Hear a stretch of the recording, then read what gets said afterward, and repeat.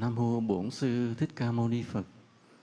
Kính thưa Sư Tôn Đức Tăng Ni, kính thưa tất cả quý Phật tử, nhất là anh chị em công nhân viên công ty Phúc Thành. Nói mấy anh chị em cũng may mắn có người lãnh đạo mà biết khóc như vậy là hay lắm. Chứ thường thường người ta cười không à. Thấy khóc không? Rồi tụi con. Thật ra thì thông thường trong cuộc sống chúng ta nó có hai cái cộng đồng quan trọng.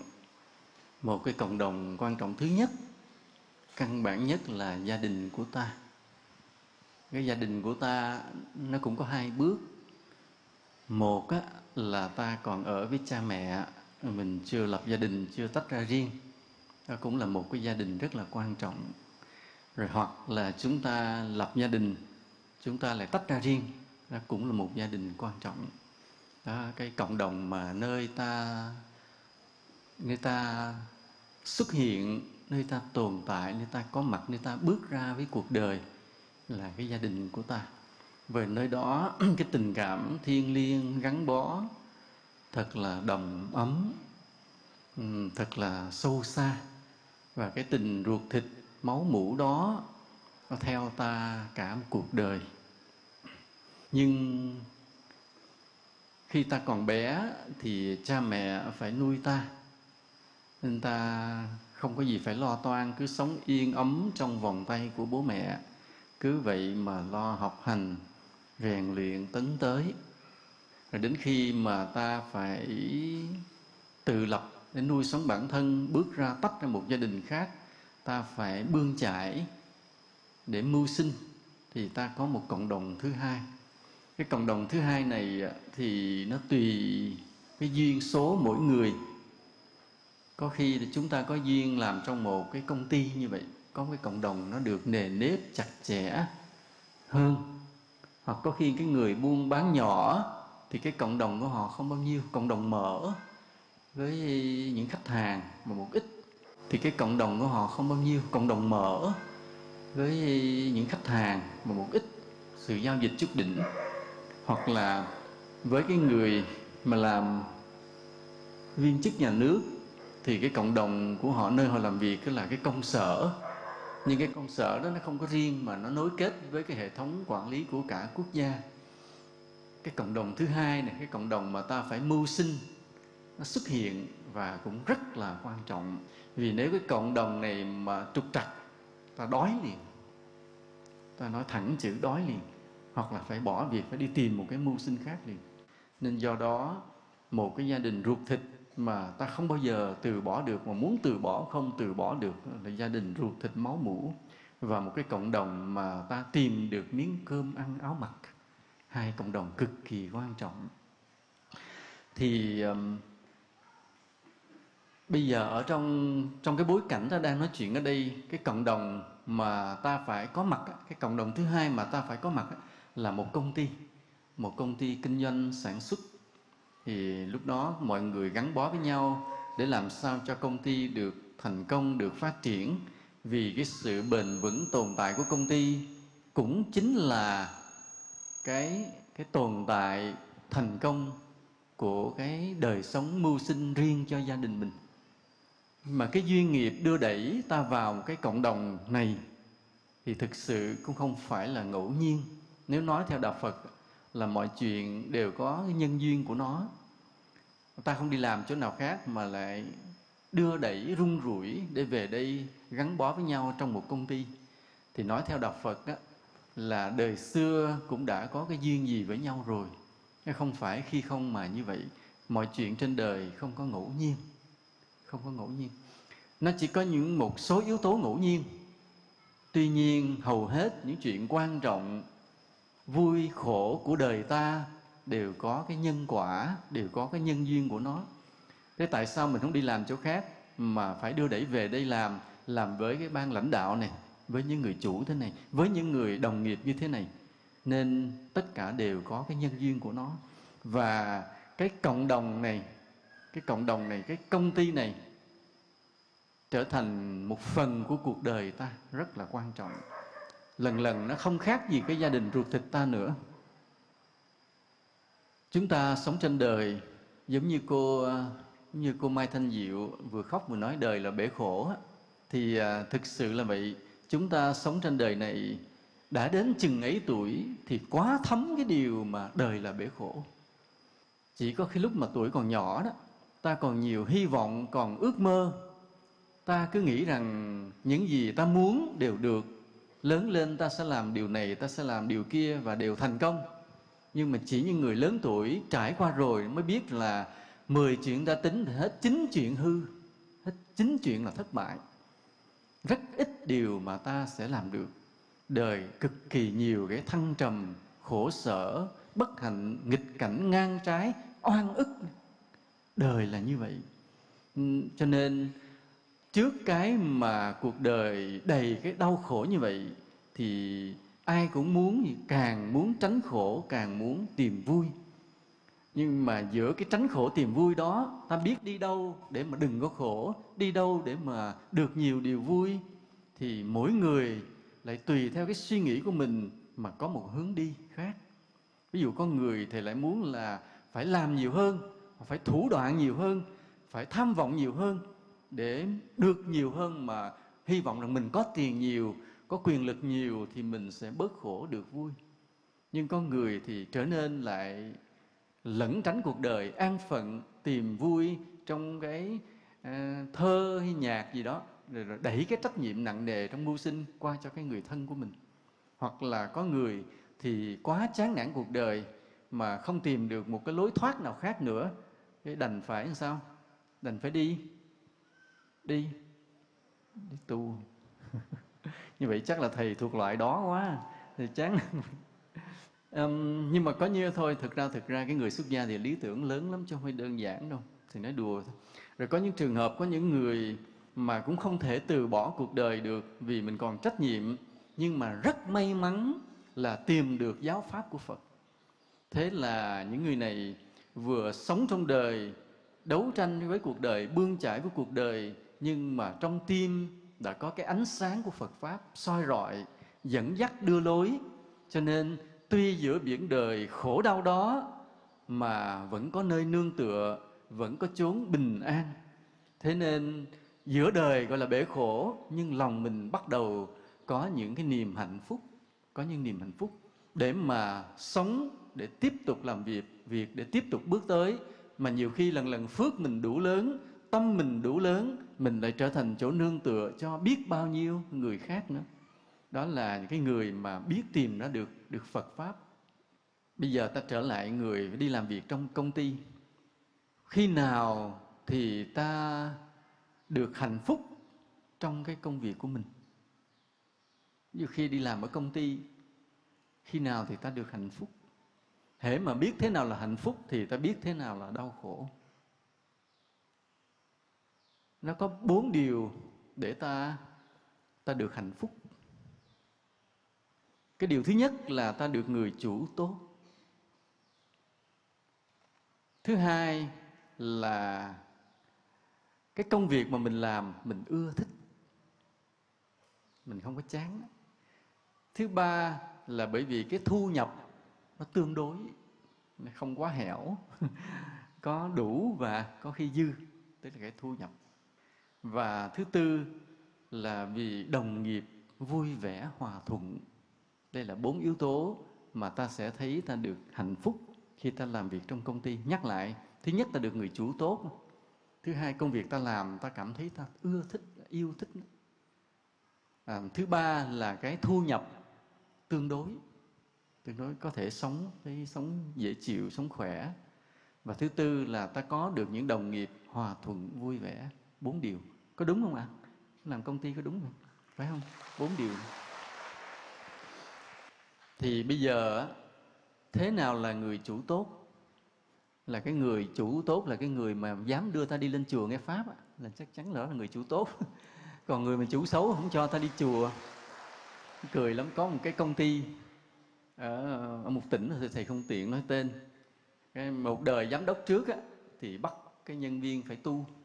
Mà ông tu, ông dùng quyền lực ông bắt, cho nên ai cũng sợ ông, ráng mà đi chùa mà tu không mất điểm với ông. Rồi đến khi cái ông nghỉ, người giám đốc khác lên, ông ra lệnh ngược lại, cấm tất cả đi chùa. Những dấu vết gì của đạo Phật, cây bồ đề rồi nhổ sạch hết, cấm tất cả. Cái người như vậy thực ra không có tốt, mà đó là mầm mống nguy hiểm, công ty sẽ tiêu. Còn cái ông trước thì ông dùng quyền lực áp đặt, cái làm người ta hơi ấm ức. Đi chùa theo ông bắt đi chùa, ông bắt tu, nó ấm ức. Vì sao? Vì đạo Phật có cái gì phải tự nguyện, tự giác, nhất là vấn đề đạo lý mà bắt buộc không được. Như hôm nay vậy, hôm nay ta đi vậy có phải bị bắt buộc không? Bên công ty Phúc Thành nè, nói thiệt thì nghe thôi, nói thiệt thì nghe, thầy mới tính được, thầy mới giảng được. Chứ đang đi mà bắt nghe pháp ấm ức quá, khó chịu. Cái người chủ tốt á, là cái người thương được cái nhân viên của mình, lo cho đời sống của nhân viên của mình, và chắc chắn là không bóc lột anh em. Đó là người chủ tốt. Cái chỗ khái niệm cái người chủ tốt này hay không tốt này đó mà nó gây lớn chuyện lên, nó thành cái sự như là xáo động cái hệ thống kinh tế chính trị của thế giới luôn, không phải ít luôn. Chúng ta vừa dùng cái chữ người chủ tốt, chuyện cái câu nói rất đơn giản mà đâu biết rằng cái ý nghĩa nó lớn, nó xáo động cả thế giới này lên. Vì vào thế kỷ thứ 17, 18, 19 đó, ở bên Âu Châu, những hệ thống xí nghiệp, công ty, hãng xưởng của họ bắt đầu phát triển rất mạnh. Con người lúc đó bước vào thời đại công nghiệp kỹ nghệ, họ rời xa những rẫy nương, ruộng đồng, dần dần tập trung sức người vào trong nhà máy. Thì khi mà cái hãng xưởng mọc lên như vậy thì buộc lòng phải có chủ, có tớ, có chủ, có công nhân. Mà lúc đó cũng cạnh tranh quyết liệt như thế này. Nãy giờ chị Mai Thanh Diệu chị nói là phải cạnh tranh với thị trường khốc liệt, mà như là một chiến trường. Như vừa nói vừa sụt sùi vừa khóc, người ta phải hiểu là cái sự cạnh tranh khốc liệt. Và những người chủ trong cái thế kỷ đó cũng vậy, họ cũng phải đối diện với cái sự cạnh tranh khốc liệt.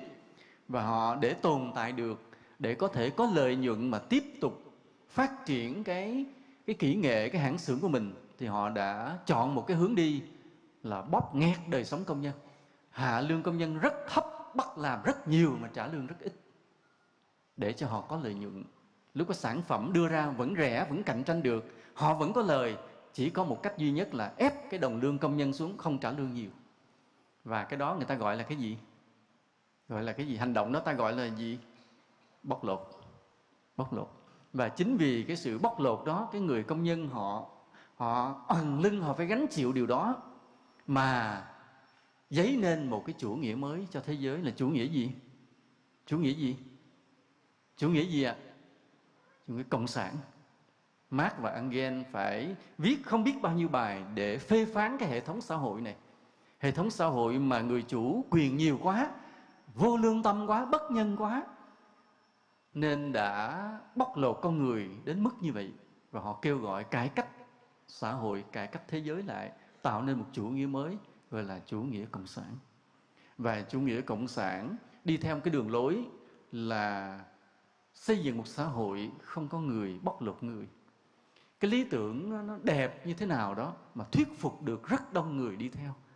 Hơn cả phân nửa thế giới này ngã qua bên chủ nghĩa cộng sản, vì bất mãn, không chịu đựng nổi, không chấp nhận nổi một cái xã hội mà có người bóc lột người, có những người chủ bóc lột cái người nhân viên của mình. Những người nhân viên tạo nên sự thành công cho công ty nhưng mà lại không hưởng được gì. Như vậy thì bây giờ những năm tháng đấu tranh đã đi qua, rồi những cái nước mà được gọi là tư bản, họ biết dè chừng lại, không dám chọc giận giới công nhân nữa, vì biết rằng nó chỉ gây mất ổn định. Con người ta cần nghĩ đến quyền lợi lẫn nhau mà thôi. Thì đây là vì luật pháp, vì đấu tranh, vì chính trị, vì sợ sệt mà người ta biết nhượng bộ nhau một chút. Chứ những người chủ đó chưa phải thật tốt, tại họ không có tình thương. Bởi vì có cái công đoàn làm áp lực, có xã hội dư luận phê phán họ, nên họ nhượng bộ cho quyền lợi công nhân, chứ vẫn chưa phải là người chủ tốt. Mà nếu ta đi làm ở trong cái hãng xưởng, cái người chủ mà như vậy đó, ta vẫn cảm thấy nặng nề, không vui. Mặc dù thấy mình có quyền lợi, không cảm thấy mình bị bóc lột nữa, vì cái thu nhập tương đối, nhưng mà vẫn nặng nề, không vui, vì cái lòng của người chủ không phải tốt. Họ không có thương công nhân viên của họ. mà họ đối xử như vậy vì luật quy định như vậy để cho xã hội được ổn định. Cho nên là bây giờ ta sẽ gặp những điều đó trở lại nhan nhản từ bên Âu, bên Mỹ qua tới Việt Nam. Khi bây giờ ta đổi mới kinh tế thị trường rồi những hãng xưởng mọc lên trở lại, chuyện nó lặp trở lại một lần nữa.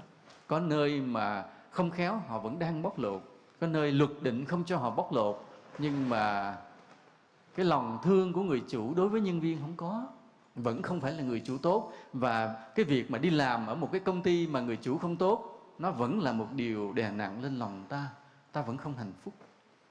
Bởi vì 4 điều để ta được hạnh phúc là người chủ phải tốt. Mà người chủ phải tốt tức là phải thương công nhân.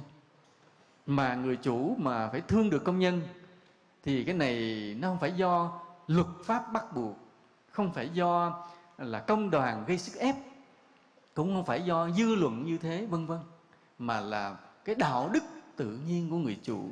Khi họ chịu trách nhiệm với bao nhiêu con người này, họ cảm thấy họ phải yêu thương những con người như thế, vì những con người này cùng với họ tạo nên sự thành công cho cả cái công ty này.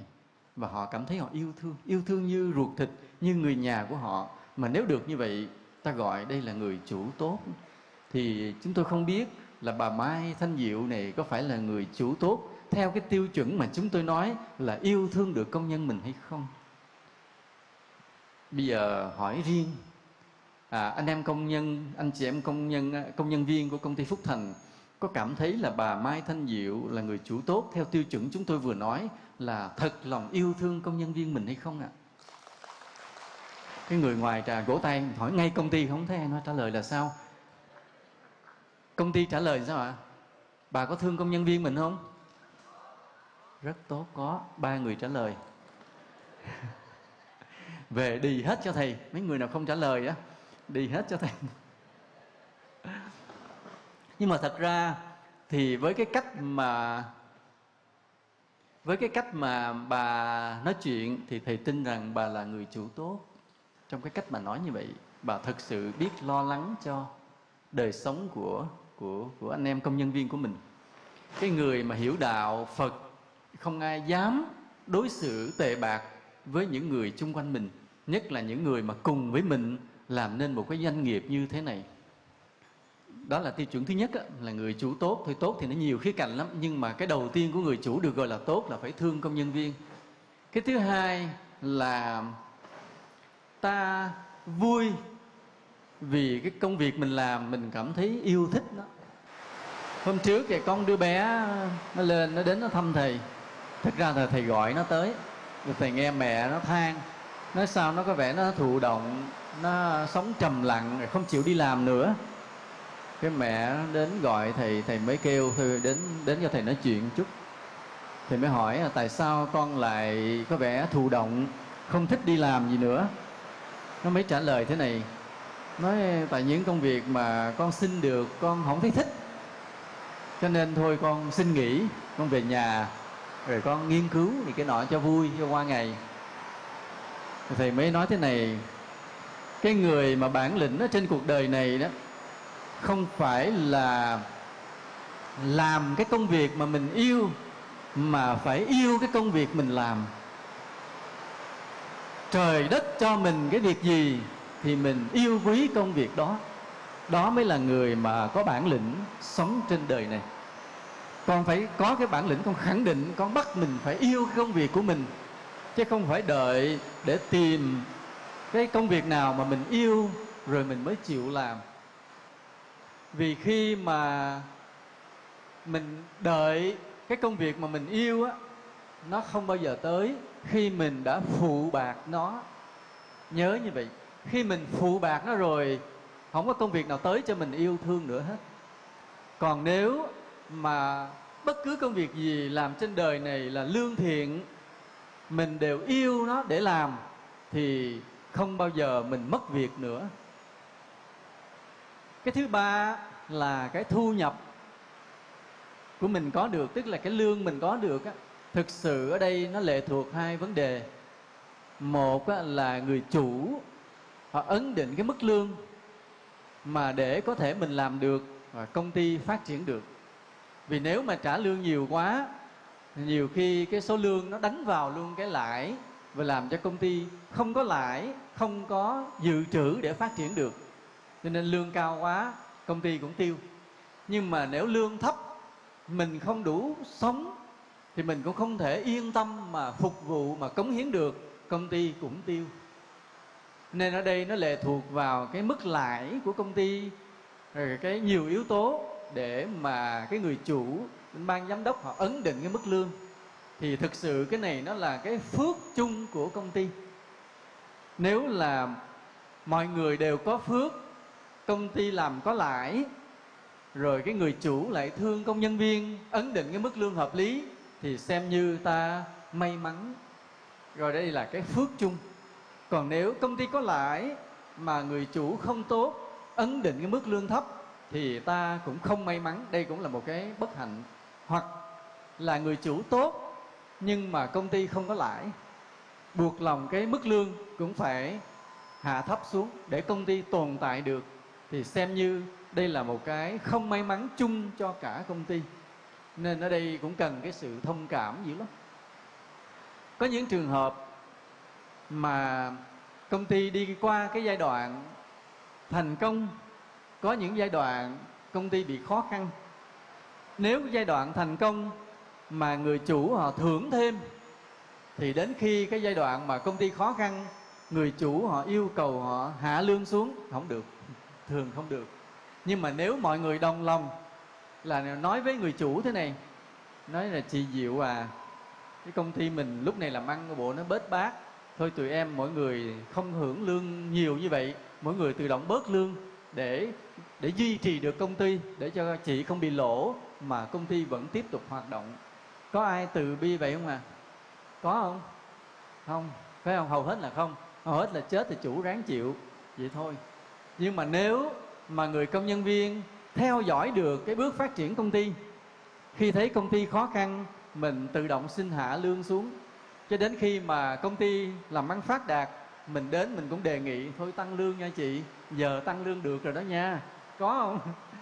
Thật ra thì ta chưa có cái tiếng nói đó, giữa chủ và nhân viên chưa có cái tiếng nói đó, chưa có cái đồng cảm đó.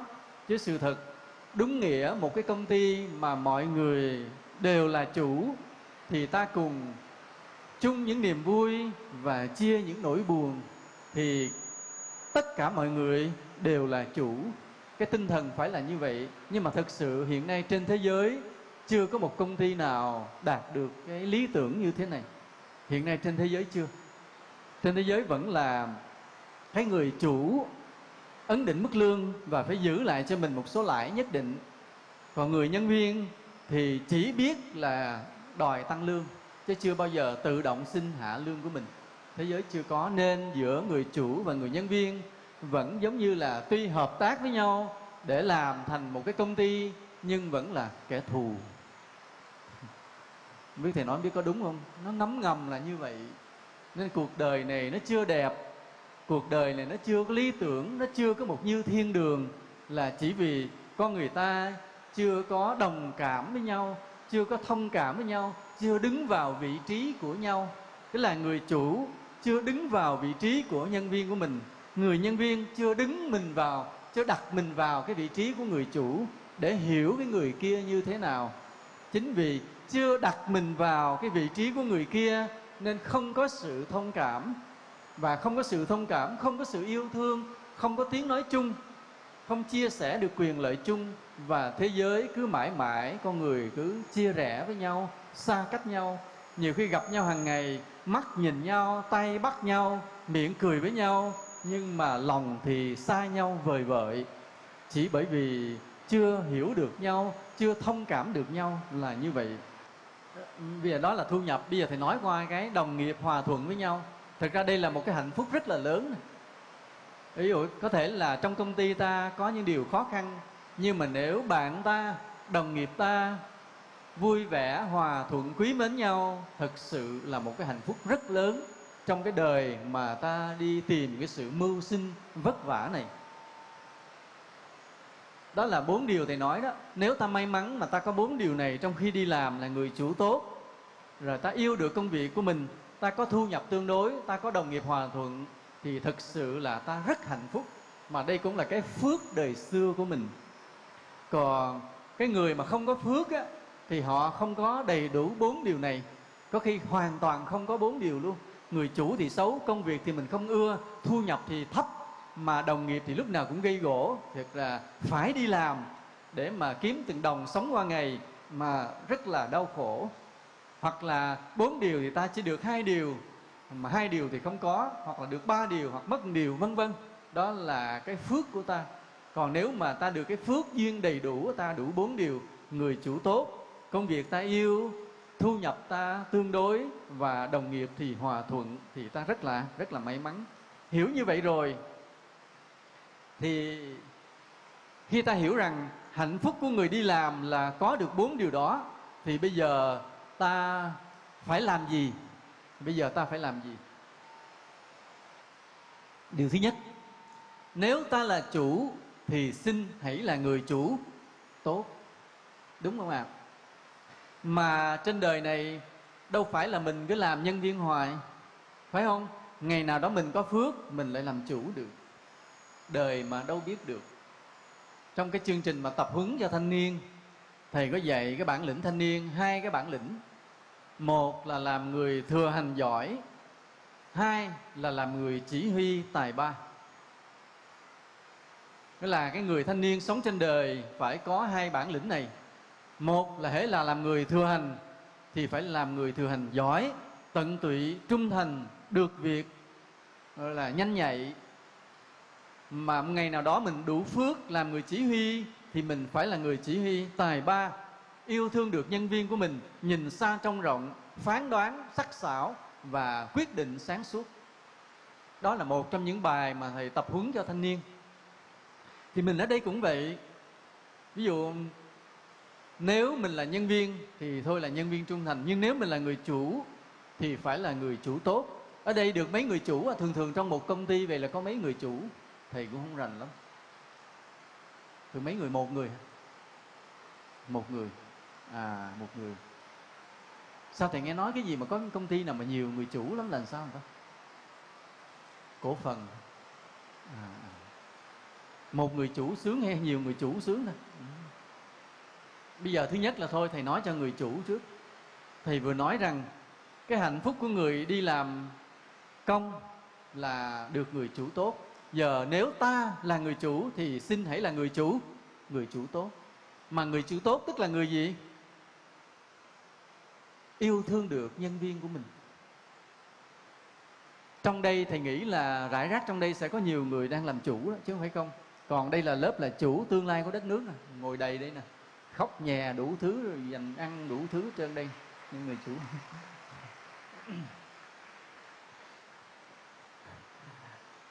Thì nếu ta làm người chủ, hãy làm người chủ tốt, là yêu thương được nhân viên của mình. Mà yêu thương được nhân viên mình nghĩa là cái gì? Thứ nhất là lo cho đời sống. Hồi nãy chị Mai Thanh Diệu nói rất là đúng.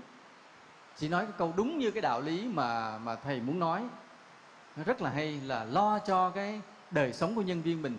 Xem coi họ làm cho mình như vậy họ đã đủ sống chưa. Nếu họ làm cho mình như vậy mà chưa đủ sống thì phải coi lại. Mình phải coi lại mình có ác không? Hay là cái công ty mình bị nó là thu nhập thấp quá, lãi suất thấp, hay là lãi suất mình đủ mà tại mình ác quá mình không trả lương người ta đủ, hay là tại người ta làm việc tệ quá mình không thể trả lương cao, vân vân. Nó rất là nhiều yếu tố trong việc ấn định lương của một người, đúng không ạ? Vì thầy cũng không làm chủ, thầy không biết.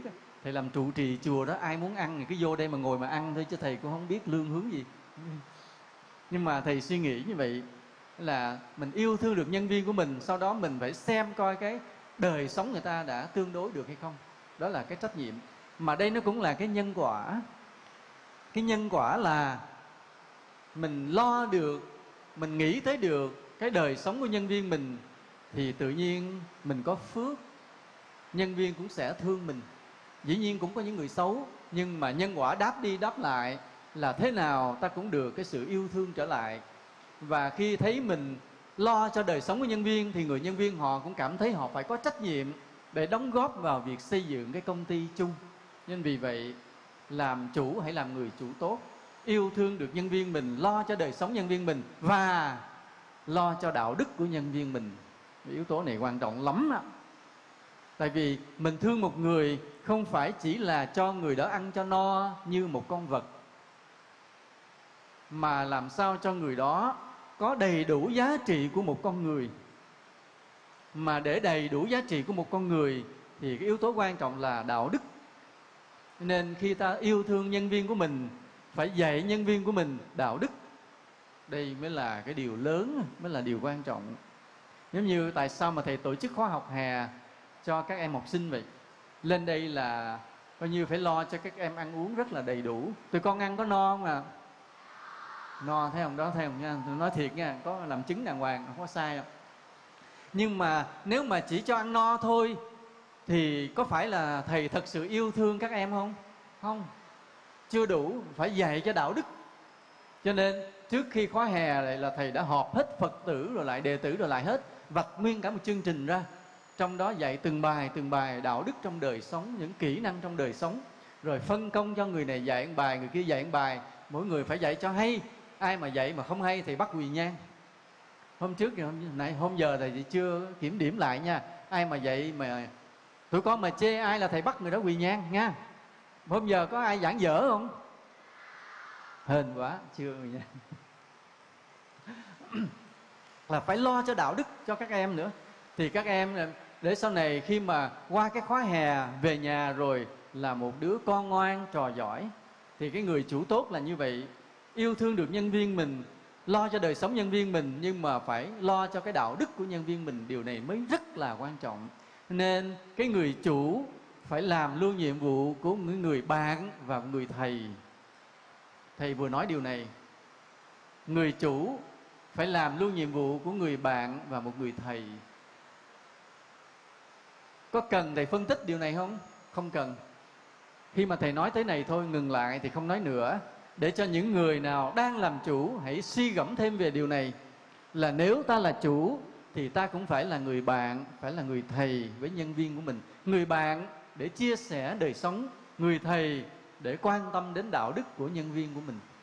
Như hôm nay vậy mà chị Diệu đưa mọi người lên chùa trong một chuyến đi, cũng gọi là chuyến đi dã ngoại để ngắm mưa rừng, nhưng mà để nghe một vài lời đạo lý, cũng có nghĩa là cũng quan tâm đến cái đạo đức, cái đời sống tinh thần của nhân viên mình. Thầy xem, thầy đánh giá rất cao cái động thái này, cái động tác này.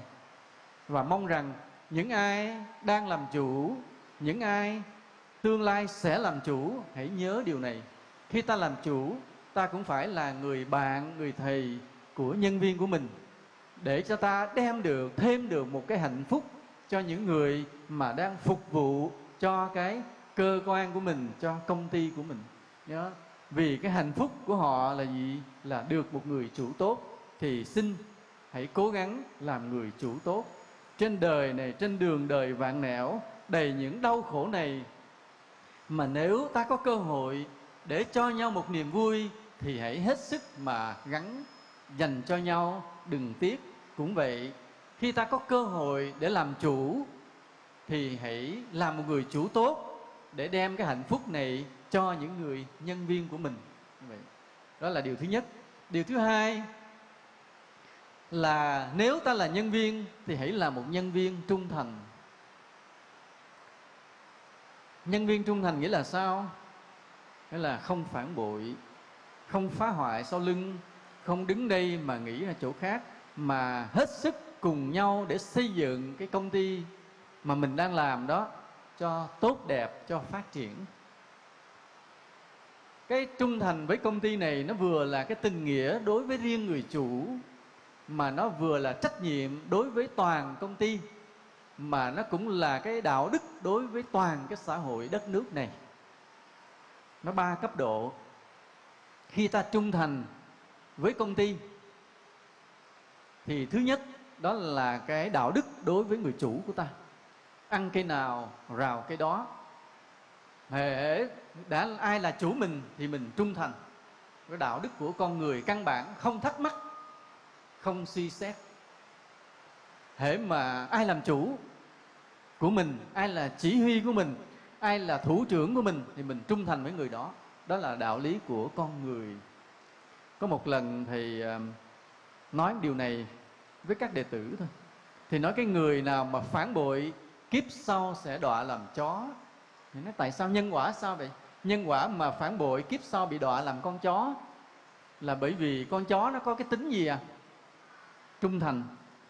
Cái người đó họ chưa có ý niệm trung thành, họ phản bội, nên kiếp sau Diêm Vương bắt họ đầu thai vào làm con chó để họ được học cái tính trung thành của loài chó.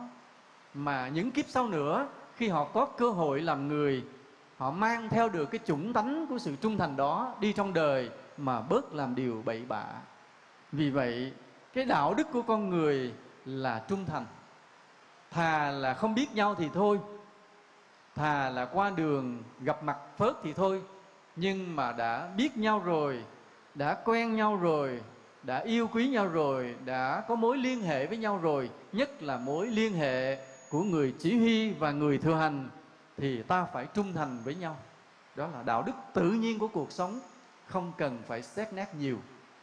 Chỉ tiếc rằng cái thời đại ngày hôm nay, cái đạo đức đó ít được nhắc đi nhắc lại, nên con người ta đối xử với nhau chỉ trên tương quan quyền lợi. Nơi nào có lợi thì mình tìm tới, nơi nào mà cảm thấy hết lợi mình bỏ đi. Nên con người ta sống thực dụng và tầm thường. Còn cái đạo lý của người xưa cứ luôn luôn nó đẹp là cứ trung thành. Lúc trong cái sung sướng thì cùng nhau hưởng, lúc đau khổ thì cùng nhau chia sẻ, gánh vác, vượt qua. Thì cái đạo lý đó mới là cái đạo đức đẹp của một con người. Do đó nếu ta là nhân viên, xin hãy là một nhân viên trung thành, không đứng núi này trong núi nọ, mà không bao giờ làm điều gì tổn hại đến người chủ của mình, đến cái người nhân viên của mình. Đó là cái trung thành đối với người chủ.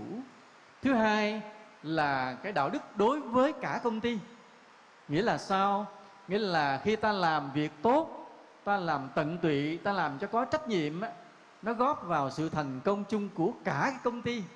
Và cả công ty tiến bộ thành công là ai cũng được hưởng quyền lợi hết. Còn chỉ cần cứ một người này phá một chút, người kia phá một chút, công ty sẽ sụp đổ liền. Nên do đó nếu làm người nhân viên, ta hãy là một người nhân viên trung thành là vậy. Đó là đạo đức đối với người chủ. Thứ hai là trách nhiệm đối với công ty, góp phần làm cho cả cái công ty này tiến lên. Thứ ba cũng là trách nhiệm đối với xã hội và với đất nước. Vì đứng trên tầm cỡ của đất nước á, cái nền kinh tế của cả một quốc gia nó lệ thuộc vào mỗi công ty như thế này. Nếu tất cả các công ty trên đất nước này đều thành công, đều phát triển, có nghĩa là cả đất nước này làm sao? Phát triển. Thầy giảng này hơi cao, không biết tụi con nghe có hiểu không ạ? Nếu cả cái đất nước này mà công ty nào cũng thành công, cũng phát triển, thì tức là đất nước Việt Nam ta giàu lên liền, phải không ạ? Không làm một nước nghèo nữa. Còn nếu mà cứ phân nửa công ty phát triển, phân nửa công ty phá sản, thì đất nước ta không tiến lên nổi. Nên do đó là trong cái việc một người nhân viên trung thành, tận tụy, đầy trách nhiệm, đó là đạo đức với cả cái đất nước này nữa, chứ không phải chỉ là đạo đức với người chủ hay là với công ty mà thôi. Nên ở đây là thấy việc thì nhỏ, vị trí ta nhỏ, công việc ta nhỏ, nhưng mà từng những cái nhỏ của ta đó góp phần vào đại cuộc của quốc gia. Mà ai cũng vậy, ở một cái đôi tay nhỏ bé, một cái công việc nhỏ bé, một vị trí nhỏ bé, nhưng mà nhìn thấy nơi cái công việc của mình nhỏ bé đó nó gánh vác cả một đại cuộc quốc gia, thì trái tim ta rất lớn. Cái người này một công nhân nhỏ nhưng mà mang trong tim mình một trái tim rất lớn. Hiểu được mỗi người phải tận tụy như vậy, mỗi người phải trung thành như vậy, nó góp phần xây dựng nên cả một đại cuộc quốc gia thành công. Cho nên khi mà thầy vừa nói, nếu ta làm người nhân viên, hãy làm một người nhân viên trung thành. Vì cái sự trung thành của ta nó tạo thành tới 3 cái đạo đức. Một cái đạo đức đối với người chủ, một cái đạo đức đối với tập thể công ty, và một cái đạo đức, một cái trách nhiệm đối với cả cái đất nước của ta. Nên hễ mà ta làm người nhân viên trung thành rồi, cái phước ta rất lớn, vì cái trái tim ta lớn. Chỉ có những trái tim lớn mới tìm thấy được hạnh phúc lớn. Câu nói đó của ai? Ai biết? Tụi con, ai biết câu nói đó của ai? Chỉ có những trái tim lớn mới tìm thấy được những hạnh phúc lớn. Câu nói này của ai? Cái này thi đố vui tụi con rớt cái bịch. Câu nói này của Đại Thi Hào Goethe của Đức nha. Ông đã nói một câu rất nổi tiếng: chỉ có những trái tim lớn mới tìm thấy được những hạnh phúc lớn. Thì cũng vậy, ví dụ như thân phận ta nhỏ, nói làm gì? Tôi chỉ là một cái nhân viên của công ty dầu nhớt Nikko, một nhân viên, một công nhân bình thường. Nhưng mà tôi trung thành vì tôi hiểu từng con người trung thành, tận tụy, đầy trách nhiệm vậy, nó góp phần xây dựng cái đại cuộc quốc gia. Cái người này có trái tim lớn, vị trí nhỏ nhưng mà trái tim lớn. Và đã có trái tim lớn, ta tin chắc một điều: đây là người hạnh phúc, sẽ hạnh phúc. Vì họ có cái phần thưởng từ nơi cái nhìn lớn của họ và cái trái tim lớn của họ. Nên vì vậy ta nói thêm lại một lần nữa: nếu là nhân viên, hãy là một nhân viên trung thành. Và thứ ba, nếu là đồng nghiệp thì hãy là một đồng nghiệp hòa thuận. Bây giờ là cái tương quan giữa đồng nghiệp với nhau trong công ty. Không ai đứng trong công ty mà làm việc mình được. Cái công việc của ta luôn luôn nó tương tác, nó liên hệ với công việc của nhiều người, phải không ạ? Giống như một cái nguyên tử hóa học vậy, nó phải kết nối với nhiều cái nối với những nguyên tử khác, nó mới làm thành một cái gì? Thành cái gì? Những nguyên tử mà nó có nối với những nguyên tử khác thành một cái gì con? Phân tử, thấy không? Đó, nó có cái nối thành những phân tử. Không biết tụi con có hiểu bài không? Thầy hỏi xong thấy đứa nào trả lời thôi nghi quá. Không biết tụi con học làm sao, thì hơi bị lo. Cũng vậy, công việc của một người luôn luôn có cái tương tác liên hệ với công việc của những người khác trong công ty. Và trong cái liên hệ tương tác công việc đó, nó có cái gọi là giao tiếp. Giao tiếp giữa người và người với nhau, giữa từng những cái đồng nghiệp với nhau như vậy. Là vì công việc nên buộc ta phải gặp nhau, phải nói chuyện với nhau, phải giao tiếp với nhau. Nhưng mà con người và cả con vật cũng vậy, hễ khi mà phải tiếp xúc với nhau thì cái thái độ giao tiếp trở thành một cái đạo đức. Không gặp nhau thì thôi, mà gặp nhau giữa người và người thì cái thái độ giao tiếp trở thành một cái đạo đức quan trọng, bắt buộc và được xét đoán liền. Ví dụ bây giờ ta đi trên đường,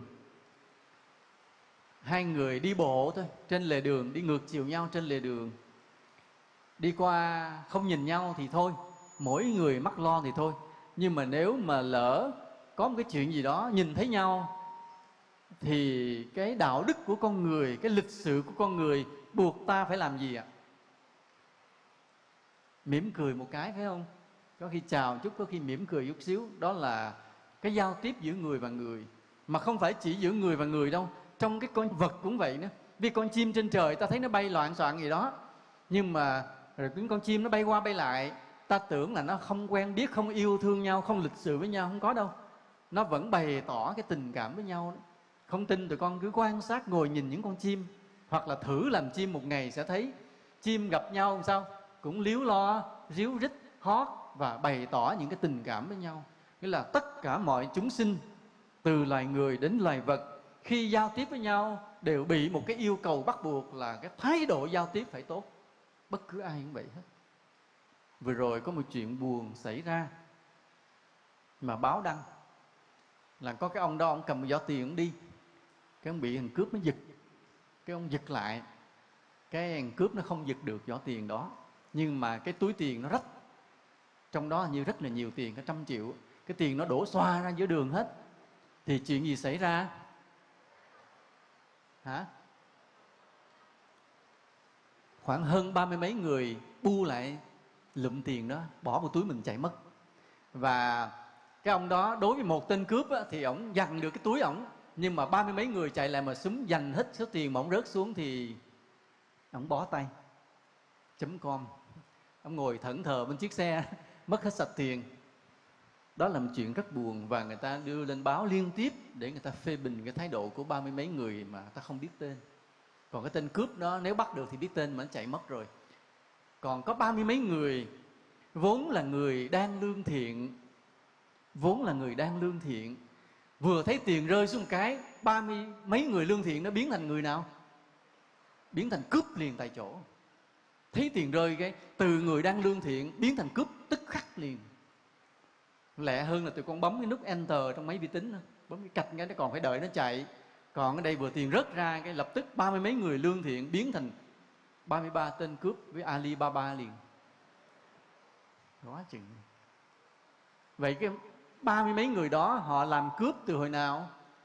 Từ hồi nào? Từ hồi nào? Từ khi mà họ thấy tiền rơi, phải không ạ? Họ mới thành cướp. Chứ trước đó họ chưa thành cướp, phải không? Nhưng mà sự thật không phải. Trước đó trong tâm họ đã là cướp rồi, mà không có cơ hội thôi. Trước đó họ đã là cướp rồi mà không có cơ hội. Vì cơ hội hiện ra, lộ mặt là tên cướp liền. Còn tất cả chúng ta ở đây thì sao? Có ai làm cướp tiềm tàng không? Giơ tay cho thầy biết. Chưa biết. Tất cả mọi người đang là hết sức là lương thiện. Nhưng mà lỡ một lát mà thầy rớt mấy lượng vàng ở đây cái là biết, lòi mặt ra liền. Người nào sao lòi ra liền. Phải không? Con người ta khủng khiếp như vậy. Cho nên ta đừng tin, ai cũng đừng tin chính mình. Nên tụi con sẽ được học cái bài đó. Trong cái khóa này thì tụi con sẽ được học cái bài là không bị lừa gạt, không tin ai. Vì chính mình cũng chưa chắc. Ở đây trở lại ta nói cái vấn đề mà giao tiếp với con người vậy. Cái niềm vui của con người là được giao tiếp tốt với nhau. Nên do đó cái mà hòa thuận vui vẻ với đồng nghiệp trở thành một cái đạo đức bắt buộc. Nên nếu ta là đồng nghiệp, hãy là một đồng nghiệp hòa thuận vui vẻ. Đừng có hiềm khích, đừng có ganh tị, đừng có nói xấu sau lưng, đừng có chia bè, chia phái. Tất cả hãy vui vẻ hòa thuận với nhau. Để làm chi? Để làm cho nhau được hạnh phúc. Vì sao? Vì một trong những hạnh phúc của những người đi làm là có được đồng nghiệp hòa thuận. Do đó, nếu ta là chủ hãy là người chủ tốt. Nếu ta là người nhân viên hãy là người nhân viên trung thành. Nếu ta làm đồng nghiệp hãy là một đồng nghiệp hòa thuận. Đó là cái đạo lý của ta. Và thứ tư là ta hãy yêu thương được công việc của mình. Hãy yêu thương được công việc của mình. Ở đây nó là một sự thật thế này, là không phải là ta luôn luôn tìm được công việc mà mình yêu thích. Ví dụ như có người đó là mơ ước làm bác sĩ, nhưng mà thi vào y khoa không đậu, rồi cái chuyển qua cái đi học bên sư phạm lại đậu, đi ra ngoài làm giáo viên. Làm giáo viên mà trong lòng cứ mơ ước mình làm bác sĩ. Như vậy làm giáo viên tốt không ạ? Không tốt. Không yêu được công việc mình làm, cho nên sẽ là một giáo viên thất bại. Mà làm một giáo viên thất bại thì không có phước. Không có phước nên đời sẽ không hạnh phúc. Làm một giáo viên mà đời không hạnh phúc, học trò không yêu thương mình dạy cũng chẳng ai muốn nghe. Bởi vì cái ảo tưởng về bác sĩ. Nên ở đây ta yêu công việc mà mình làm, chứ không đi tìm làm những công việc mà mình yêu. Và đây là bản lĩnh của cuộc đời. Mà trong cuộc sống này, trong cuộc sống mà con người thăng trầm như thế này, không phải là ta luôn luôn tìm được việc mình yêu thích. Cuộc đời nó đưa đẩy ta nơi này, đưa đẩy ta nơi kia. Có khi nó đẩy ta đi xuống hút rác luôn. Mà xin thưa, hút rác vẫn vui vì hút rác. Ở đây ta có ai đi làm hút rác chưa? Hút rác rất vĩ đại. Ít bữa nữa thầy sẽ cho tụi con đi hút rác, để tụi con yêu được cái công việc hút rác này nha. Thầy Tánh Khoan đâu rồi? Tánh Khoan trốn đâu mất rồi? Thầy Tánh Khoan hiệu trưởng. Thật ra thầy đã lên chương trình rồi. Thầy đã lên chương trình là tụi con sẽ học một cái bài về bảo vệ môi trường. Sau đó thầy sẽ cho tụi con đi ra cái đống rác của chùa đó, tụi con móc bọc, lượm bọc ni lông lên hết, xếp lại để sau này mình giao cho cơ sở tái chế. Và khi tụi con làm như vậy mà tụi con hiểu được ý nghĩa của nó, tụi con sẽ thấy rất là vui vì công việc của mình. Lúc đó tụi con sẽ nhìn những đứa trẻ nhà nghèo cầm một cái cây móc, đi vào những bãi rác, móc đi khơi, tìm từng món đồ để bán được, móc những cái bọc lên xếp bán lại. Tụi con sẽ rất yêu quý những bạn nghèo đó. Vì sao? Vì có một lần ở trong chùa Phật Quang, mình cũng đã đi móc bọc giống như vậy rồi nha. Yên tâm. Và như vậy ta tập yêu những công việc của mình làm.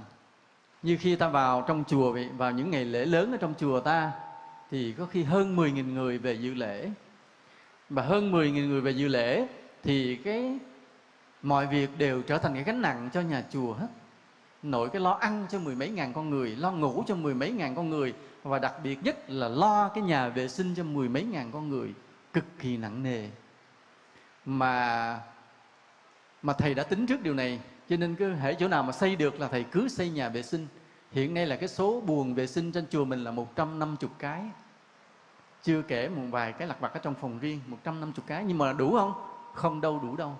Vì tới ngày lễ như lễ vừa rồi Phật đản ta tới 14.000 người về, cho nên là vẫn phải xếp hàng. Cái nhà vệ sinh trở thành cái nơi vô cùng quan trọng đối với cuộc đời ta. Nhưng mà sao? 10 mấy ngàn con người sử dụng nhà vệ sinh thì nhà vệ sinh nó chịu nổi không? Rất là hôi. Nên do đó phải có một cái đội chuyên dọn dẹp nhà vệ sinh, lúc nào giữ cho nhà vệ sinh cũng sạch sẽ, không bao giờ bốc mùi, để mỗi khi Phật tử mà đi vào nhà vệ sinh đều luôn luôn thấy thoải mái, không bao giờ khó chịu. Tức là họ đến chùa, họ được hưởng những điều hạnh phúc. Hạnh phúc tới khi vào trong nhà vệ sinh cũng hạnh phúc, vì nhà vệ sinh rất sạch sẽ.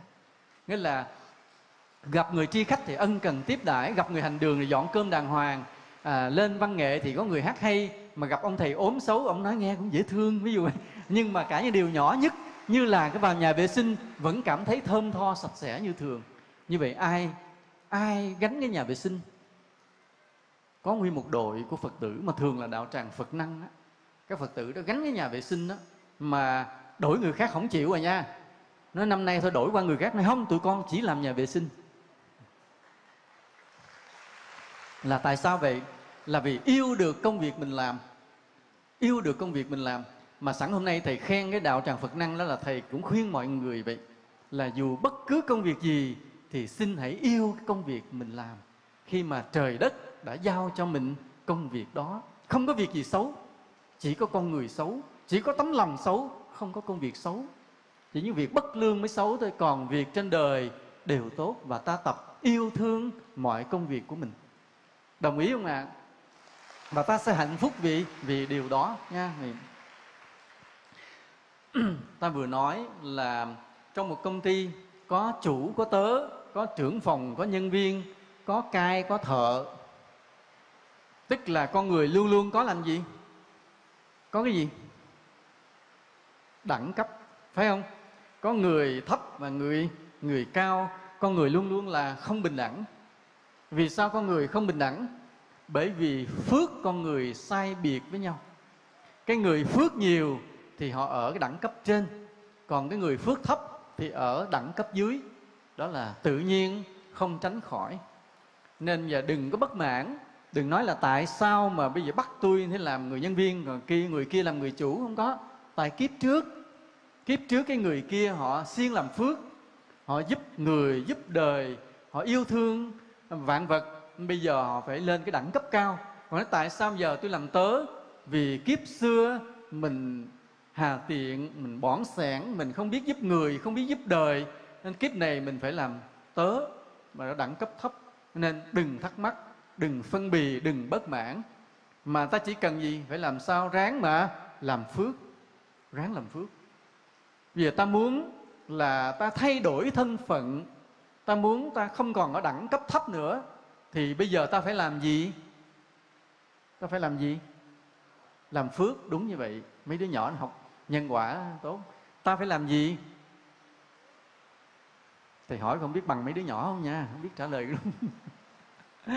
Ta phải làm phước phải không? Nhưng mà phước rồi sao? Cái thế gian này mãi mãi con người là bất bình đẳng. Con người là bất bình đẳng, là cũng lại có người hơn, người kém. Cái người có phước nhiều hưởng hết phước rồi sao? Rớt xuống lại làm nhân viên. Còn cái người nhân viên ráng làm phước rồi bước lên làm người chủ, trở thành ở đẳng cấp cao. Đời cứ như vậy, cứ xoay vần, cứ đổi tới đổi lui như vậy. Nhưng mà sẽ có một cái nơi mà khi đến đó con người sẽ bình đẳng với nhau. Có một cái nơi chốn như vậy. Có một nơi chốn đầy hoa thơm, cỏ lạ, chim hót, suối reo, mây trôi, nước chảy, ánh mặt trời lên khi bình minh và trăng soi khi chiều xuống. Có một nơi mà rất là hạnh phúc, rất là bình yên, mà rất là bình đẳng. Đó là ở đâu ạ? Chùa Phật Quang. Cảm ơn tụi con.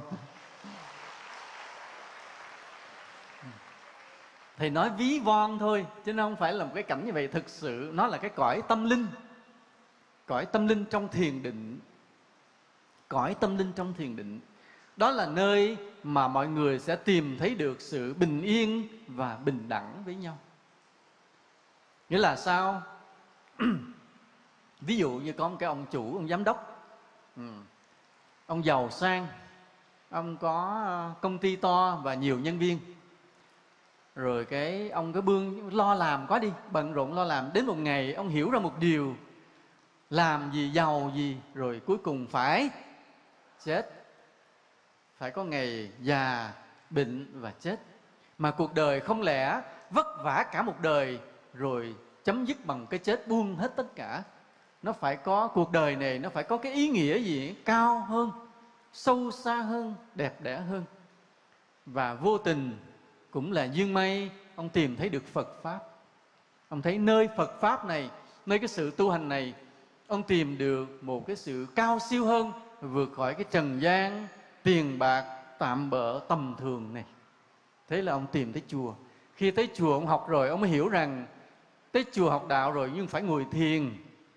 Ngồi thiền để đi sâu vào cõi tâm linh giác ngộ, thì đó mới là tốt. Thế là ông đi lang thang, ông tìm cái chùa dạy thiền. Và ông tìm tới chùa nào ạ? Ông đây chùa Phật Quang. Thì ông đi tìm tới cái chùa Phật Quang, ông tập ngồi thiền.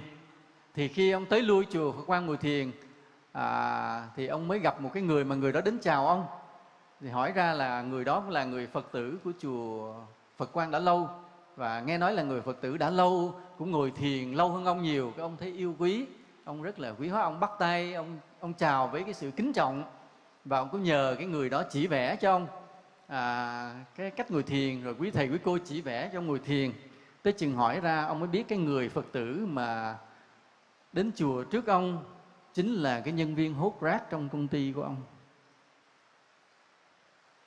Và lúc đó ông mới hiểu được một điều: nơi cửa thiền, nơi cõi thiền, nơi chốn tâm linh giác ngộ, mọi người bình đẳng. Đến đây ông quên ông là giám đốc. Ông không thấy cái người kia là nhân viên hốt rác, vệ sinh trong công ty ông nữa. Mà bởi vì nhân viên nhỏ quá nên ông không để ý, và cả ông không nhớ mặt. Nhưng mà ông yêu quý người này. Ông thấy người này có đạo đức, có đạo hạnh. Người này đã đi trên con đường mà bây giờ ông bắt đầu ông đặt chân vào, ông đi tìm. Khi ông yêu quý người đó, ông phát hiện ở ngoài xã hội người này là đẳng cấp rất thấp, mà ông có vai trò giám đốc rất lớn. Nhưng mà vào trong cái cõi này, nơi cõi thiền này, nơi cửa thiền này, ông và người đó bình đẳng, đều là huynh đệ, đều là Phật tử. Và ông hạnh phúc khi ông hiểu ra được điều này. Ông nói ở ngoài đời thì tạm bợ, hơn thua, bất bình đẳng. Nhưng mà nơi cổng chùa, nơi cõi chùa, nơi cửa thiền, thực sự trong cái giá trị tâm linh này, con người không còn sai biệt nữa. Đến đây không chủ không tớ, không giàu không nghèo nữa, mà chỉ còn cái gì? Chỉ còn những huynh đệ đồng đẳng, yêu thương nhau, cùng đi trên con đường giác ngộ.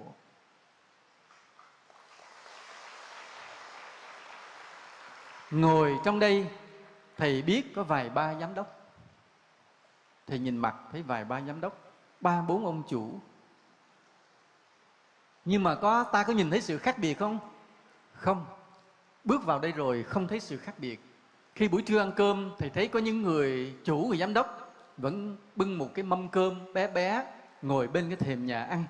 Mà nếu ở nhà mình phải có người dọn tới bàn mới ăn không dọn đàng hoàng không ăn giận Nhưng mà tới chùa rồi sao? Cơm sao cũng ăn. Ai sao tôi vậy, bình đẳng, hạnh phúc và vui vẻ với nhau. Thế nên là một cái công ty mà tuy rằng ta cố gắng xây dựng cái hạnh phúc cho nhau bởi 4 điều: người chủ tốt, công việc ta ưa thích, ta yêu được công việc mình, thu nhập tương đối, có đồng nghiệp hòa thuận vui vẻ, nhưng nó chưa bao giờ là một hạnh phúc trọn vẹn. Nếu mọi người chưa biết đi vào cái cõi tâm linh giác ngộ, vì nơi đó thực sự mới là chốn bình yên hạnh phúc thực sự của ta. Do đó là công ty vậy, hãy đem cái đạo đức tâm linh vào trong nội bộ của mình để khuyến khích mà cùng nhau tu tập. Khi đã bắt đầu vào tu rồi, bỗng nhiên mọi người bình đẳng, huynh đệ yêu thương nhau. Có một số cái công ty ở Nhật, bây giờ thì có một số công ty ở Hàn Quốc và Ấn Độ là cho nhân viên phải tập thiền rồi mới bắt đầu đi làm việc. Tức là vào nó ngồi thiền 30 phút rồi mới đi làm. Và họ thấy rằng là mất 30 phút để ngồi thiền, nhưng mà năng suất lại cao hơn trước đó. Cái sản phẩm tinh xảo hơn lúc đó, con người ta sáng kiến nhiều hơn và ít trục trặc hơn. Tức là khi con người lắng được trong thiền thì nó phát sinh ra cái hiệu quả trong cuộc sống, trong công việc, trong kinh tế.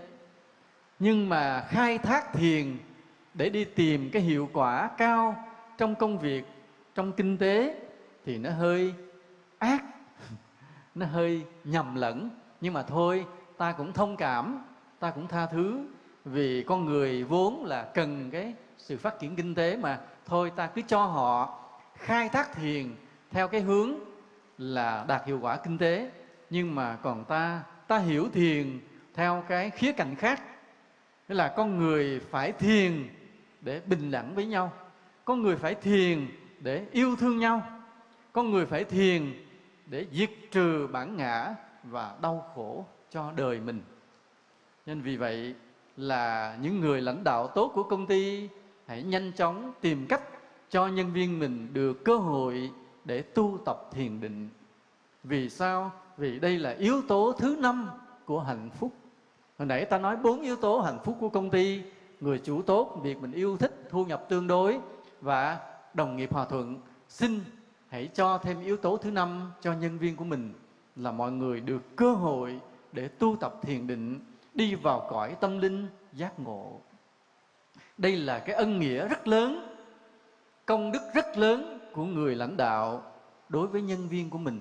Và đây mới chính thực là cái tình yêu thương rất lớn của người chủ đối với nhân viên của mình.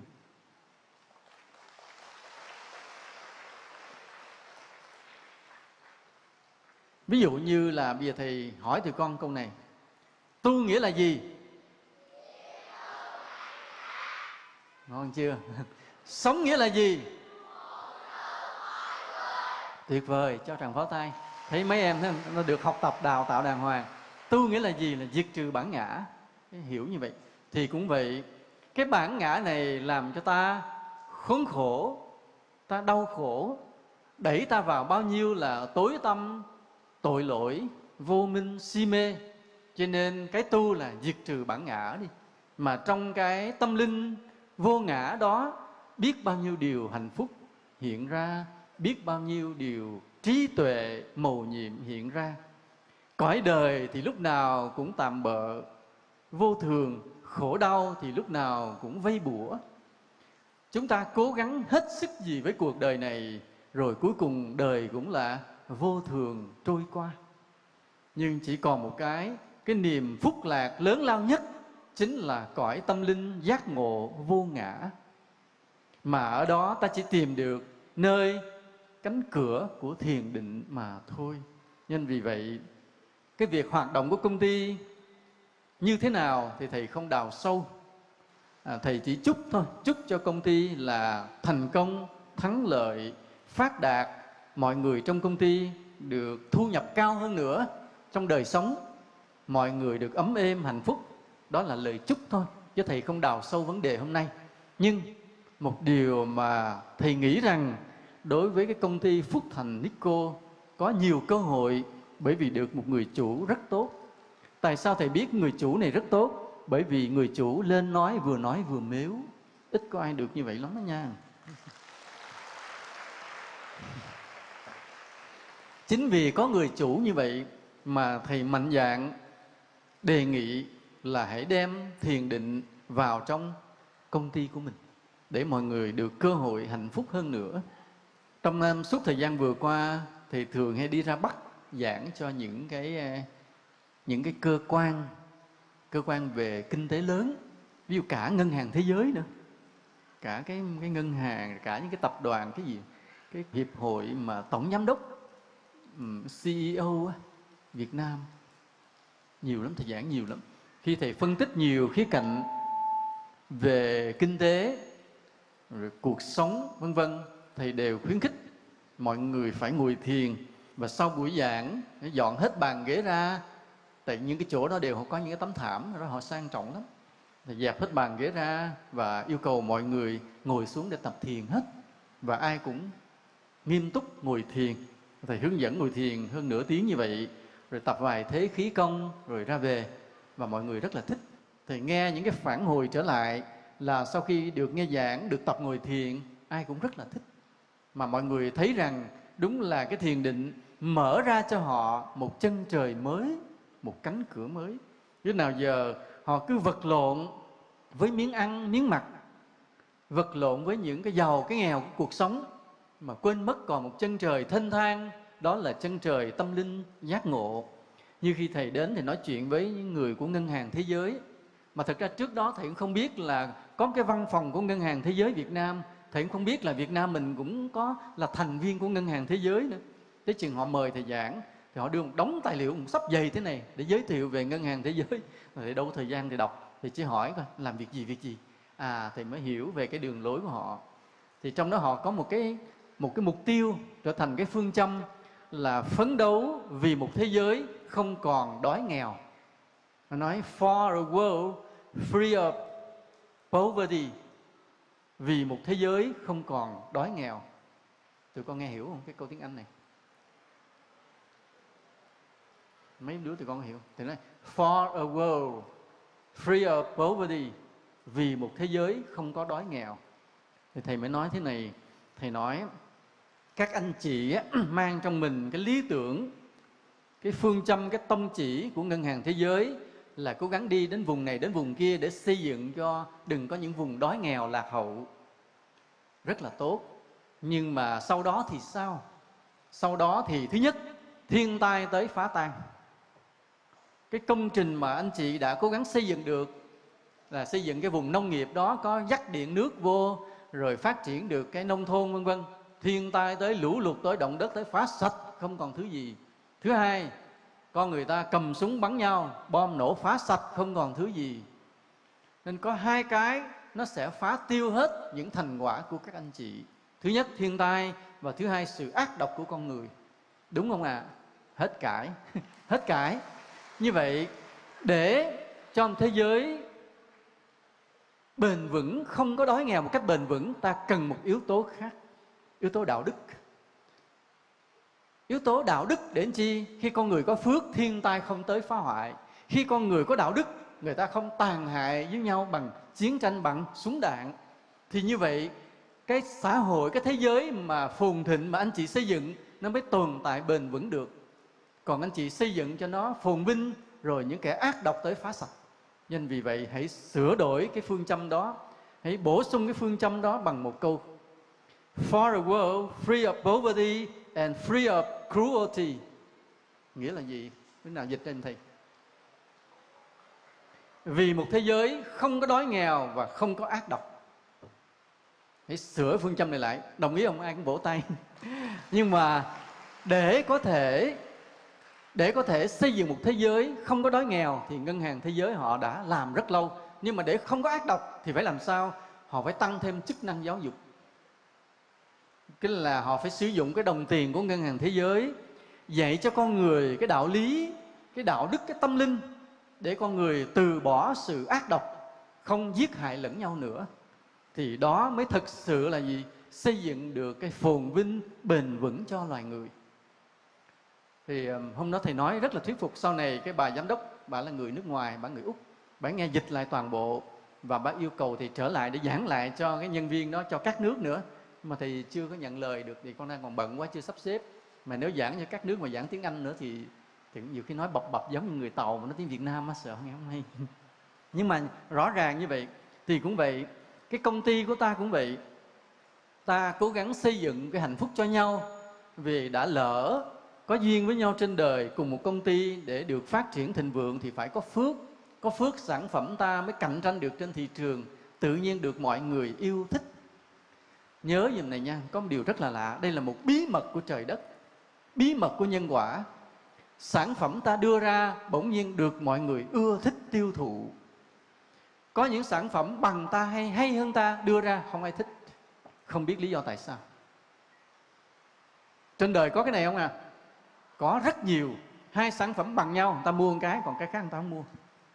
Một bí mật của trời đất, một bí mật của nhân quả.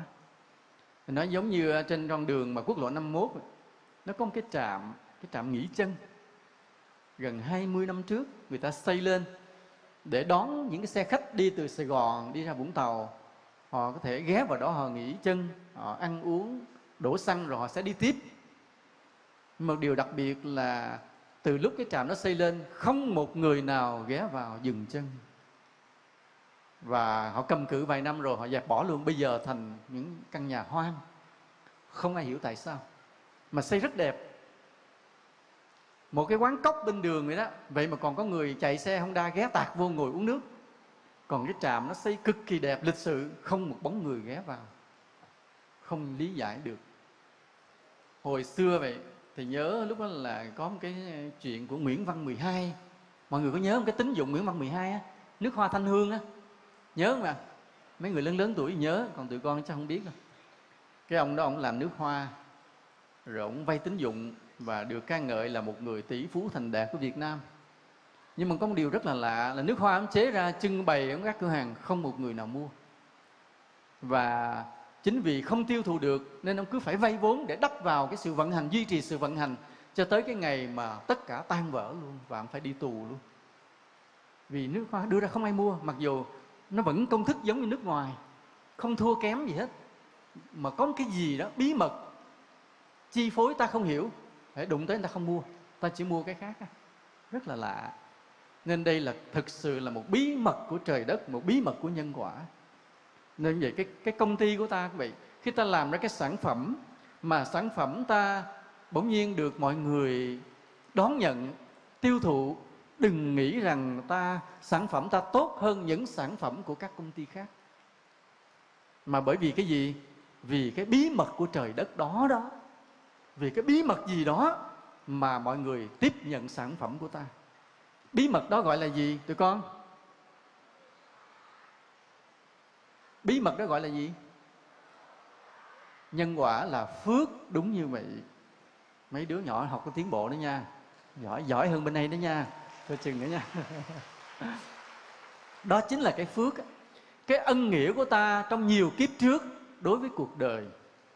Ví dụ như kiếp xưa nào đó, trong một cái đường quê, lúc đó là đường xá còn hư hao, thì chúng ta, những người trong công ty, trong một cái làng mà nó có con đường nó dắt đi từ Kinh Đô, đi ngang qua cái làng ta rồi đi tiếp về những miền xa của đất nước, thì ta là những người ở chung một làng.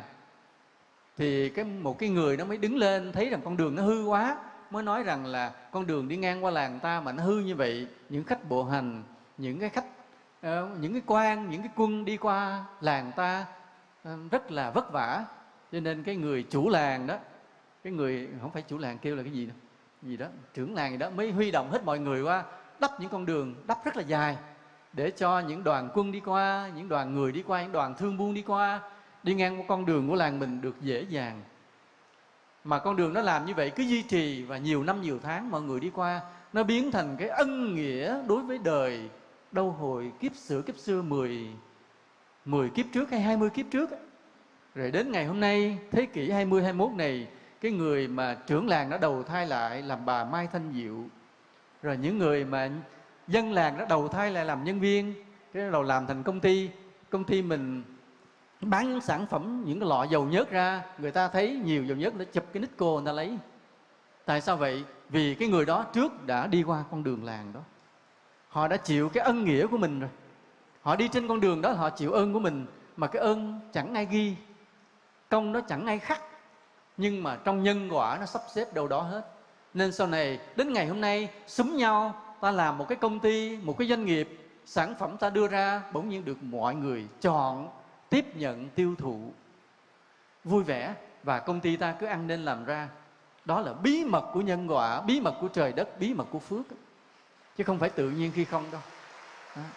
Nên vì vậy, nếu ai có làm cái gì đem ra bán mà ế, xin đừng buồn, vì biết rằng kiếp xưa mình không có đắp đường, không bắt cầu, không chữa bệnh từ thiện, vân vân, nên bây giờ duyên với chúng sinh rất là ít. Còn nếu đời xưa mình chịu khó làm những điều phước thì tự nhiên duyên với chúng sinh nhiều, những điều mình đưa ra mọi người đón nhận. Ví dụ như khi mà thầy giảng được nhiều người đón nghe là có phải tại thầy giảng hay không? Phải không? Không. Khi thầy giảng mọi người đón nghe không phải tại thầy giảng hay. Vì sao thầy biết? Vì thầy nhìn xuống nhiều người ngủ ngon. Nhưng mà tại sao nhiều người đón nghe? Bởi vì biết đâu đời xưa thầy là một ông thầy chữa bệnh, cho nên anh Sáu Tượng nó mất rồi, thì nó ngồi đâu đây nó mất rồi. Đó, kiếp này anh đang làm thầy thuốc chữa bệnh mà tính từ thiện rất là cao. Mai mốt mà kiếp sau anh đi tu mà làm giảng sư, rồi người ta kéo rần rần tới người ta đi nghe. Thầy cũng vậy, kiếp xưa thầy cũng hay đắp đường, cũng hay làm thầy thuốc chữa bệnh. Cho nên bây giờ nghe tin ông thầy Chân Ngoan giảng, người ta cứ tò mò tới nghe, mặc dù nghe giảng chán chết mồ, phải không con? Giảng chán, phải không? Đó. Nên ở đây là vậy. Cái sự thành công của công ty ngày hôm nay nó có cái nguồn gốc từ nhiều kiếp. Rồi cái sự gặp gỡ nhau lại đây cùng nhau để làm nên một công ty cũng là duyên nợ của nhiều kiếp. Và thôi, đã lỡ gặp nhau rồi, có duyên với nhau rồi thì hết sức mà đem lại hạnh phúc cho nhau. Ta hiểu một điều thế này: giữa người chủ với người nhân viên, ai quan trọng hơn ai? Nhân viên. Thì người chủ bỏ đi đâu con? Cả hai. Thực sự có cái điều rất là lạ. Ví dụ như khi ta nhìn bằng con mắt phàm phu thì cái người mà phước nhiều, đứng ở trên cao, nắm giữ quyền lực, tiền bạc, đó là người quan trọng. Còn cái người mà làm những công việc nhỏ hơn, thu nhập thấp hơn, thay thế lúc nào cũng được, là cái người ít quan trọng. Bình thường ta nghĩ như vậy. Nhưng nếu cái người nào mà có trí tuệ và có đạo đức, thầy nhắc lại là có trí tuệ và có đạo đức, thì lại thấy một điều thế này: ai cũng quan trọng trên bầu trời này. Ai đứng dưới bầu trời này đều quan trọng như nhau cả, đều đáng yêu như nhau, đáng quý như nhau, đều có sự sống giống như nhau, đều có máu đỏ như nhau, đều có nước mắt mặn như nhau. Nên ai cũng quan trọng. Và đây là đạo lý, đây là triết lý. Cái đạo lý với cái triết lý nhiều khi nó khác với cái thực tế. Cái thực tế thì có người hơn, kẻ kém, người này quan trọng hơn và người kia ít quan trọng hơn. Đó là thực tế. Nhưng cái đạo lý, cái triết lý thì nó gàn. Thấy nó giống như gàn là ai cũng quan trọng trên bầu trời này hết. Ai đứng dưới gầm trời này đều quan trọng, vì máu ai cũng đỏ, vì nước mắt ai cũng mặn. Cái nhìn này có vẻ như gàn dở này, nhưng đó là cái nhìn của trí tuệ, của đạo đức. Và ta hãy sống bằng cái nhìn này, đừng sống bằng cái nhìn của phàm phu, có hơn thua, có sai biệt. Tuy trong bổn phận hàng ngày ta vẫn phải làm cái bổn phận của mình, người chủ, người giám đốc vẫn phải làm công việc của người chủ, người giám đốc, người nhân viên vẫn phải làm công việc của người nhân viên. Nhưng trong cái đôi mắt ta, trong trái tim ta, ta nhìn mọi người, ta hiểu một điều: ai cũng quan trọng dưới bầu trời này, ai cũng đáng yêu, đáng quý dưới bầu trời này. Và công việc nào cũng cần thiết như nhau. Cái người quét nhà vệ sinh vẫn cần như cái người ngồi kết toán sổ sách. Và có được cái nhìn đó, ta thấy cuộc đời này mới có ý nghĩa, mới đáng sống và hạnh phúc hơn. Còn sống bằng cái nhìn của phàm phu, thấy có hơn có kém, đời ta sẽ đau khổ. Và như ta nói lại một lần nữa, chỉ những ai có trái tim lớn mới có thể có được hạnh phúc lớn. Mà trái tim lớn đó là gì? Trái tim lớn đó là gì? Là thấy cái việc của mình nhưng mà nó liên quan tới đại cuộc của xã hội. Một việc làm rất nhỏ của mình nó vẫn liên quan đến cả cái nhân loại này. Cho nên khi ta làm việc trong công ty, ta làm hết sức mình, hết sức trách nhiệm, làm cho được việc, cho tinh xảo, cho tận tụy, để góp phần vào cái thành công của công ty, mà cũng góp phần xây dựng cả cái đất nước của mình. Vì mỗi một công ty thành công là một phần của đất nước này được giàu mạnh, được phát triển. Một cái công ty thất bại là một phần của đất nước này suy yếu. Hiểu được điều đó nên ta thấy dù ta làm công việc rất bé, rất nhỏ, nhưng mà ta hiểu được cái ảnh hưởng nó liên quan đến cả đất nước ta. Mà người nào hiểu được như vậy, người nào thấy được như vậy là người đó có trái tim lớn. Mà có trái tim lớn, nói theo đạo Phật là cái đức của họ lớn. Mà cái người có đức lớn thì phước sẽ lớn. Họ sẽ làm được nhiều điều công đức, nhiều cái phước lành trong cuộc đời này. Cái người mà hiểu được điều đó sẽ không làm điều ác, không làm điều xấu, không lười biếng, không giải đãi, không làm qua loa. Người mà hiểu được mỗi một công việc của mình đều ảnh hưởng đến đại cuộc của quốc gia thì sẽ làm hết sức là tận tụy, hết sức là tốt đẹp cho cái công việc của mình. Và như vậy cái phước lành cứ tăng trưởng từng ngày, tăng trưởng từng ngày. Vì người đó cái nhìn lớn, trái tim lớn, cái đức lớn, phước sẽ từ từ lớn. Và cái phước lớn rồi thì sao? Hạnh phúc sẽ lớn theo. Đó là đường đi là như vậy.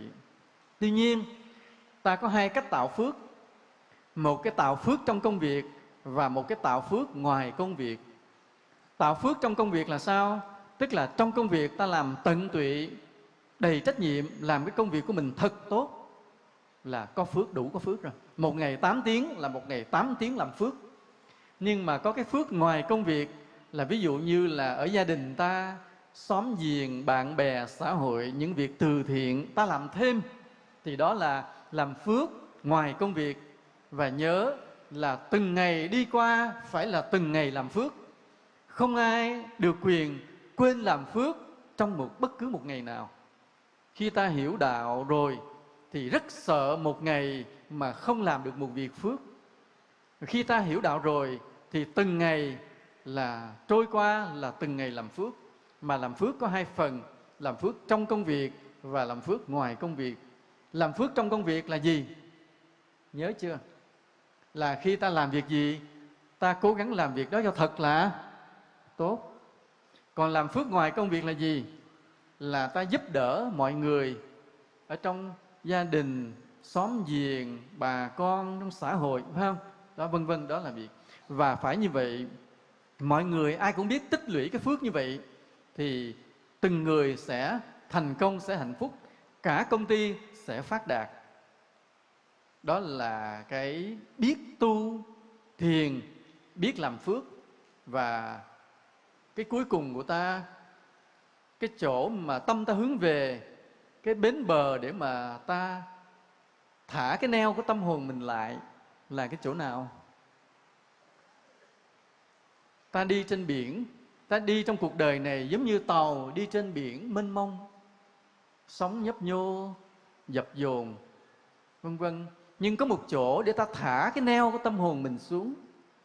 Nơi đó là nơi ta nương tựa, nơi đó là nơi ta tin cậy, ta tìm được bình yên, ta tìm được hạnh phúc. Đó là nơi nào? Thiền định. Gì nữa không? Nó có hai điều. Cái nơi để ta thả neo cái tâm hồn của mình. Một á, là trong cái công việc ta làm á, dù bất cứ lĩnh vực nào, ta đều hướng về một điểm chung, đó là xây dựng đất nước. Đó chính là cái chỗ ta thả cái neo của tâm hồn mình. Dù một người thầy giáo dạy học, dù là một người nhân viên y tế, hay là nhân viên trong một doanh nghiệp, bất cứ điều gì, những cái ngành nghề lương thiện, thì ta đều hiểu tất cả đều chung nhau ở một điểm chung, một điểm quy đồng chung, đó là xây dựng đất nước này. Đó là cái tâm ta, lý tưởng của ta. Và một cái chỗ ta thả cái neo tâm hồn mình nữa, chính là cái lý tưởng giác ngộ, giải thoát. Cái đạo lý trong cái tâm linh giác ngộ, đó là nơi bình yên, nơi hạnh phúc, nơi sáng tỏ. Chỗ đó ta sẽ tìm về, chỗ đó là nơi ta ước mơ, đó là nơi ta thờ kính. Nên vì vậy, bất cứ ở vị trí nào, ta cũng có hai điều mà tâm ta hướng về. Một là dù làm việc gì cũng biết rằng góp phần xây dựng đất nước. Hai, dù làm bất cứ việc gì, bận rộn thế nào, vẫn hiểu rằng ta còn có một cái cõi để sống, để đi vào, đó là tâm linh thiền định. Thời giờ đã hết, mưa cũng đã ngơi, suối cũng đã reo, đã đầy, mọi người chắc cũng đã mệt. Thì Thầy thứ nhất là do Thầy cũng nể cái tấm lòng của cô Mai Thanh Diệu, vì thiết tha muốn cho nhân viên mình có một cơ hội lên rừng đến chùa nghe Pháp, nên Thầy đã nhận lời có cái buổi giảng hôm nay. Xin cảm ơn sự có mặt của ban giám đốc và toàn thể các nhân viên của công ty Nico Phúc Thành đã có mặt. Thầy cũng cảm ơn tất cả những Phật tử nghe Thầy giảng, cái cũng hoan hỷ về đây mà chung vui cùng nghe cái bài giảng Pháp này. Thầy cũng cảm ơn tụi con. Hôm nay nhờ Thầy giảng mà tụi con đỡ bị sao? Bị đầy đọa hành hạ, phải không? Chứ nếu Thầy không giảng là bây giờ tụi con đang cái gì? Đang hít đất, phải không? Thục dầu rèn luyện cực khổ. Nên tụi con phải cảm ơn Thầy, Thầy cũng cảm ơn tụi con. Và thôi, một lần gặp nhau trên đời đã thành duyên, thành nợ, cũng là cái niềm hạnh phúc. Thầy chúc cho tất cả mọi người, ai cũng vậy, giữa đường đời buông ba bận rộn, ta có được chỗ để nương tựa và có nhau để yêu thương nhau. Xin cho mọi người đều được hạnh phúc. Nam mô Bổn Sư Thích Ca Mâu Ni Phật.